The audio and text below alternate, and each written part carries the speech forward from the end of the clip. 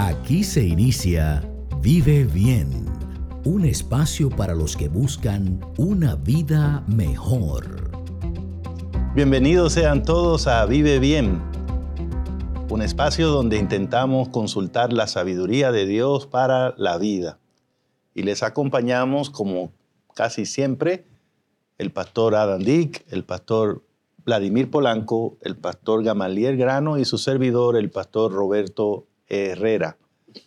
Estamos muy felices de poder tener unos minutos para conversar de cosas importantes. Y hablando de cosas importantes, hoy quiero proponerles que hablemos de tu legado, de lo que va a ocurrir con nuestra vida, no solo ahora mientras la vivimos, sino cuando ya no estemos aquí. El cristiano, de alguna manera, siempre vive en 2 días, este día y aquel día cuando venga Cristo. Y por eso este día lo vivimos para Dios, porque en aquel día queremos vivir con Dios. Y de la misma manera, ahora nos toca administrar nuestro día a día para Dios, porque queremos que en aquel día podamos pasar la eternidad con Él. Así que hay que hablar de eso, ¿no? Hay que hablar de no solo qué está pasando con nuestra vida ahora, sino también cuál será el legado que dejaremos cuando ya no estemos, si ese fuese el caso. Pregunto, Pastor Polanco, ¿la Biblia se interesa por ese tipo de cosas? Voy a responder tu pregunta leyendo un relato bíblico. Yo creo que a nuestros amigos, oyentes y televidentes le va a gustar. Es una historia que cuenta Jesús en el Evangelio de Lucas, capítulo 12, versículo 16. Pero les refirió una parábola diciendo: la heredad de un hombre rico había producido mucho. Y él pensaba dentro de sí diciendo: ¿qué haré? Porque no tengo dónde guardar mis frutos. Y dijo: esto haré. Derribaré mis graneros y los edificaré mayores, y allí guardaré todos mis frutos y mis bienes. Y diré a mi alma: alma, muchos bienes tienes guardados para muchos años. Repósate, come, bebe, regocíjate. Pero Dios le dijo: necio, esta noche vienen a pedirte tu alma, y lo que has provisto, ¿de quién será? Así es el que hace para sí tesoro y no es rico para con Dios. Noten que al final de la vida de este hombre, su problema radicó en que pensó que la riqueza y los bienes que había recibido se limitaban solo al disfrute que él podía tener en esta tierra. Incluso pensó: me quedan muchos años, así que puedo estar tranquilo, puedo dedicarme a beber, a comer. Pero el texto termina diciendo: y cuando tú mueras, ¿qué pasará con toda esta riqueza que tú has atesorado? ¿Quién los va a disfrutar? ¿Quién la va a disfrutar? ¿A dónde irá? Porque no puedes llevártela. Y entonces hay una palabra que Jesús utiliza a la persona que piensa así, le dice necio. O sea, al individuo que solo cree que el dinero se limita a su experiencia durante los años que le toquen presente y durante los años que le toquen en esta vida, porque él dice: me quedan muchos años. Es un necio, porque no percibe en primer lugar que la vida depende de Dios. Y esa misma noche Dios le dijo: hoy te mueres.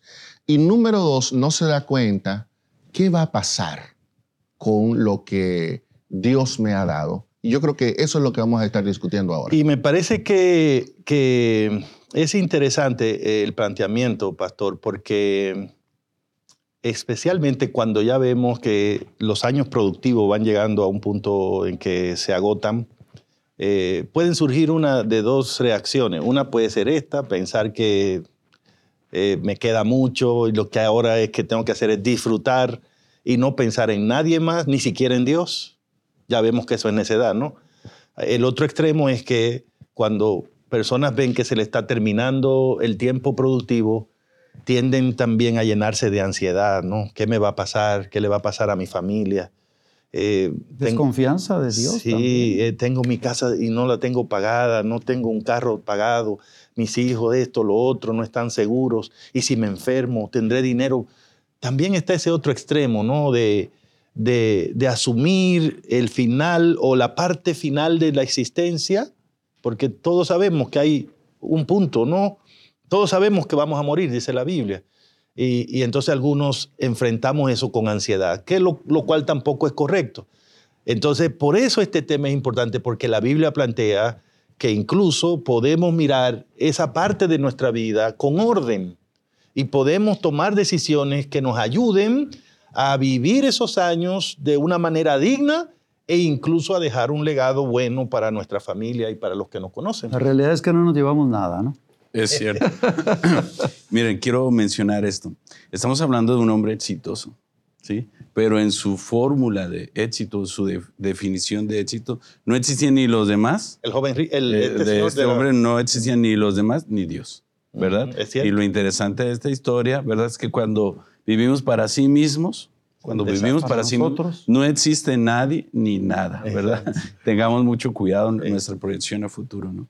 No nos vamos a llevar nada, esa es la realidad. Bueno. Cuando vemos ahí el cajón o la persona que falta, pues aquí la cuestión está que necesitamos empezar a pensar, ¿no? Viene a mi mente Proverbios, Proverbios capítulo 27, donde dice, el verso 23, sé diligente en conocer el estado de tus ovejas. Está poniendo un parámetro de una persona exitosa que ha logrado acumular y que en su momento tiene que confrontar, ok, yo tengo que prepararme porque en su momento, pues la vida no es eterna en este mundo, así que ¿cómo van a quedar mis ovejas? Estamos pensando en el concepto de alguien que está llegando a su edad madura, vamos a decirlo así, ¿verdad? Ahora le llaman segunda, tercera, pero cualquiera de la que nos consideremos, ¿verdad? Pero ya cuando crucemos cierto momento que empieza a escasear el pelo y ponerse un poco blanco, ¿cómo están tus ovejas? Tu familia, miren aquí, mira y cuida por tus rebaños. Qué importante, yo diría que esto sería como un parámetro para decir, ok, ¿cómo estoy? Porque yo soy dueño de un rancho, tengo ovejas, mis hijos están involucrados, mis hijos saben este negocio, creo que van a ir en esta dirección. Estoy tratando de interpretar. Las riquezas no duran para siempre. Ahí está. Ahí dice el versículo 24. ¿Y será la corona? Es una pregunta para perpetuas generaciones. O sea, yo puedo ser exitoso. Mis hijos van a recibir, no sé, pero no saben nada de ovejas, no saben nada de tierra y de pronto van a derrochar todo, ¿verdad? Y luego el 25, saldrá la grama, aparecerá la hierba, se segarán las hierbas de los montes, los corderos son para tus vestidos, los cabritos para el precio del campo, abundancia de leche de las cabras para tu contentamiento, para mantenimiento de tu casa y para sustento de tus criadas. Ahora, Pastor Dick, me doy cuenta que es un pasaje diseñado para personas que vivían en un contexto agrícola. En un contexto agrícola y también ganadero, ¿no? Y de crianza de animales. La mayoría de las personas que tal vez nos escuchan, nos ven. ¿Cuál sería, digamos, el equivalente moderno a esos textos? Parafraseo actual, sí. ¿No? El estado de mis ovejas, ¿de qué estamos hablando hoy? ¿No? ¿Cómo está mi finanza? ¿No? Si hay un hombre allí, emprendedor, que ha colocado un negocio y en su momento dice, bueno, voy a involucrar a mi familia, a mi hijo mayor, mis hijos, o a ellos no les interesa nada de esto. ¿Qué voy a hacer? Porque esto no es eterno. Sí. O sea, yo no voy a poder guardar esto y tú vas a tener un capital aquí para el resto de tu vida, sino empezar a administrar. Pero esa declaración de Salomón otra vez nos lleva a la pregunta de que Dios le hace al hombre. Y todo lo que has ganado, ¿de quién será? ¿De quién será? Porque el padre, en este caso, y es el principio que yo extraigo de aquí de Proverbios, es, tienes que preparar al hijo. Es correcto. Tienes que preparar al hijo. Las ovejas. Porque si el hijo es el que va a recibir cuando tú mueras, si el hijo es el que va a recibir lo que tú has trabajado, entonces parte de tu tarea en la vida es preparar al muchacho para que dé continuidad a ese esfuerzo que la familia ha hecho. Ahora, quiero hacer esta aportación.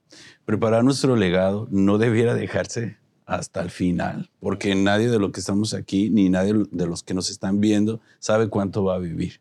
¿Y en qué momento? Hace unos meses tuve un problema de salud fuerte Y a la edad que tengo, no estoy tan joven ni tan viejo, pero pensé en dejar mi legado. ¿Y por qué no hacerlo desde que uno es joven? Prever el futuro, anticiparse, aunque no estemos colgando Y los por zapatos, escrito, como ¿cómo se decimos llama aquí. eso? Testamento. Testamento. Pareciera que hay una cosa que todos los seres humanos sabemos: un día vamos a morir. Esa es la realidad. No nos gusta, pero es la realidad. Y sin embargo, tampoco nos gusta esa idea de que como de planificar pensando en el momento en que eso va a pasar, ¿no? Alguna vez dijeron que le preguntaron a Billy Graham cuando tenía como casi más de 60 años qué era lo que más le sorprendía de la vida. Dice él que es muy breve, ¿no? Es muy breve. Es muy breve. Pero eso lo dice un hombre que tiene 60 o 70. Y es verdad. Cuando yo tenía mucho menos edad, yo veía a las personas de mi edad y decía, ya son adultos, ya son personas en buena edad. Ahora creo que no, que las personas... Mire, pastor, Estamos. Quiero compartir este pasaje que habla de la brevedad de la vida. Sí. Dice el Salmo 49, versículo 17, porque cuando muera no llevará nada, ni descenderá tras él su gloria, ni siquiera la gloria. Tremendo. Entre los seres humanos, sé que nuestras acciones continúan, pero el muerto no se lleva nada. Y ese versículo, con muchos versículos más en la palabra de Dios, hablan de la brevedad de la vida. Tremendo. La vida es fugaz, la vida se va, podemos estar ahora y mañana no. Y qué interesante que con anticipación hagamos planes ahora para cuando ya no estemos aquí. Ahora hay un legado, pastor, mi testimonio muy breve. Sí, adelante. Mi abuelo, ¿verdad? Era pues un propietario de muchas tierras, agricultor, contexto, ¿verdad? Yo tengo un poco de color blanco porque mi origen cultural es menonita, ¿no? Es una cultura aquí en México de origen alemán. Y él tenía mucha propiedad. Sin embargo, algo que yo agradezco que fue para mí su legado es haber aceptado el Evangelio de Cristo Jesús y habernos compartido, porque en el rancho donde yo nací se construyó un templo de donde yo fui líder juvenil y todo lo demás quedó perdido, vamos a decirlo así, propiedades, o sea, se acabó, pero el legado espiritual, y es ahí donde también pudiéramos nosotros fortalecer un poco ese concepto. Sí. Hijo, el padre se sienta, mira, no sé si en algún momento yo voy a desaparecer, vivimos en un mundo pues inseguro, en una situación donde de un día a otro aparece una tragedia. Quiero decirte que hay algo valioso que yo quiero que tú recuerdes.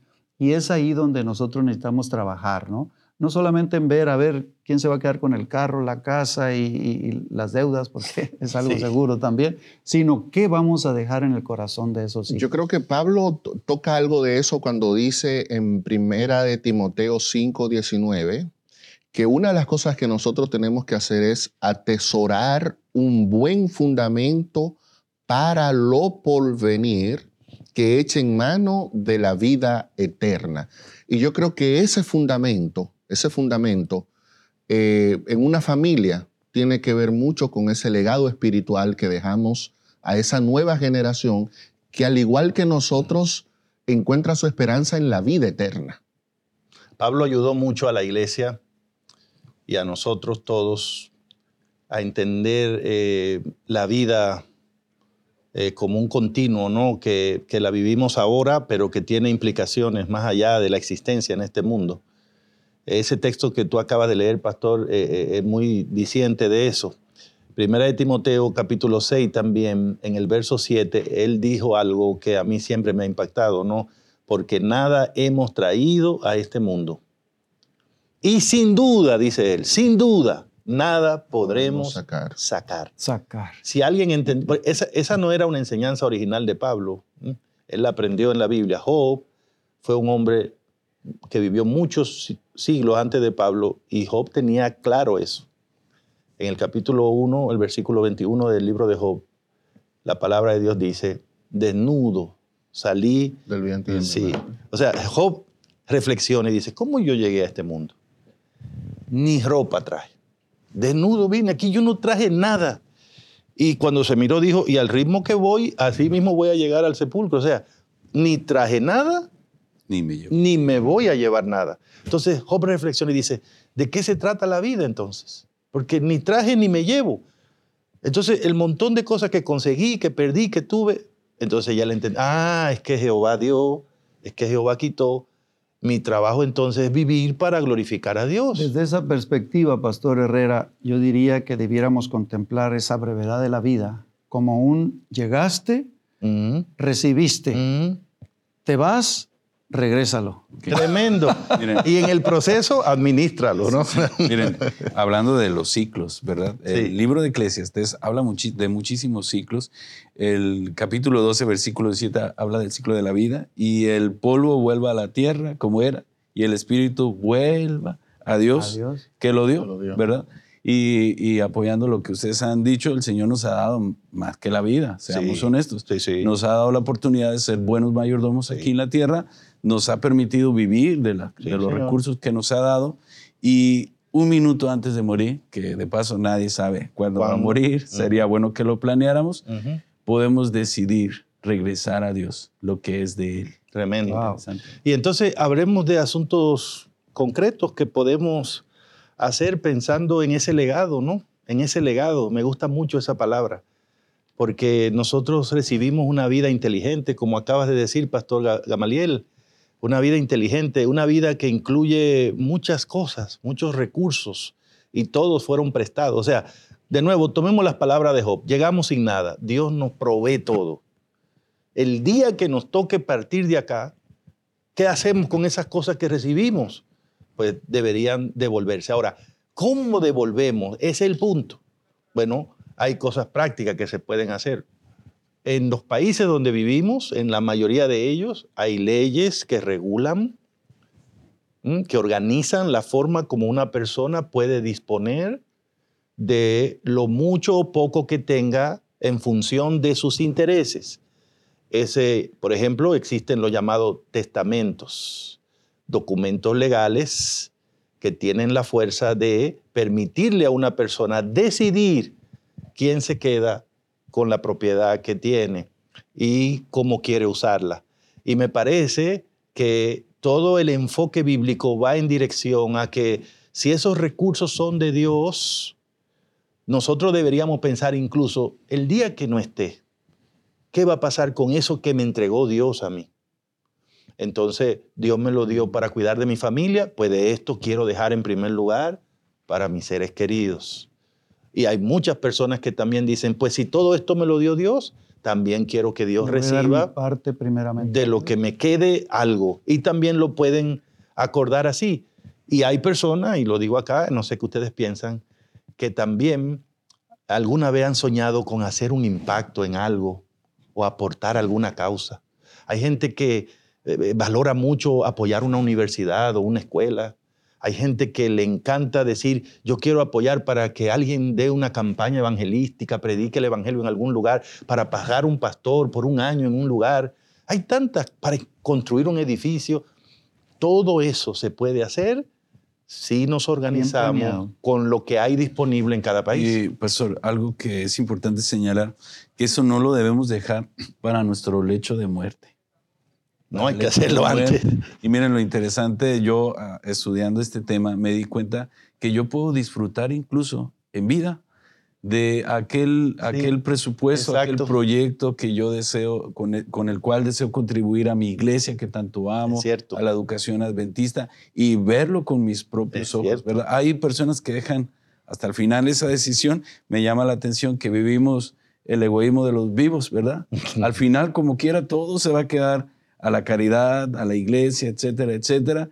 Y decimos la generosidad de los muertos cuando debería de ser al revés, ¿verdad? Pero, generosos cuando vivimos. Ahora, yo veo muy importante, Pastor Gamaliel, eso, pero dejarlo por escrito.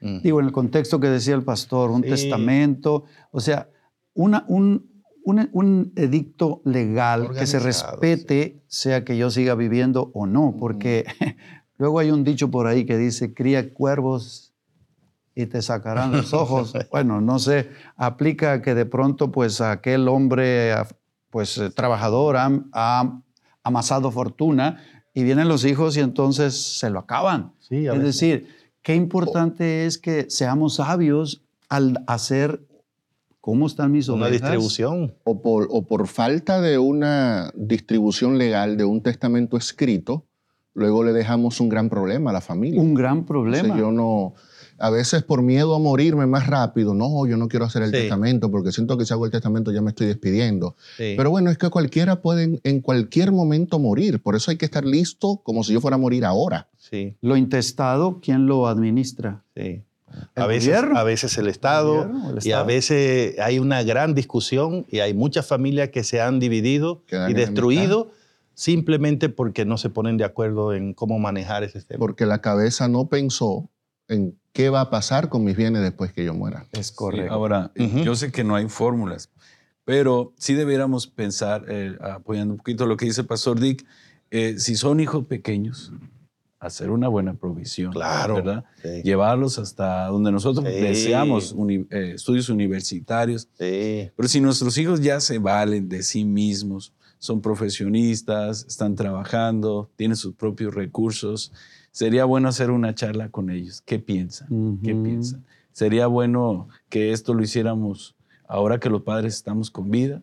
Y si ellos están de acuerdo, qué interesante, ¿verdad? Los mismos hijos cedemos este derecho para que otras personas se puedan beneficiar. Claro, Sería algo claro. interesante, interesante. Señores, si alguien quiere compartir una idea final sobre este tema del legado, tenemos unos segundos para eso.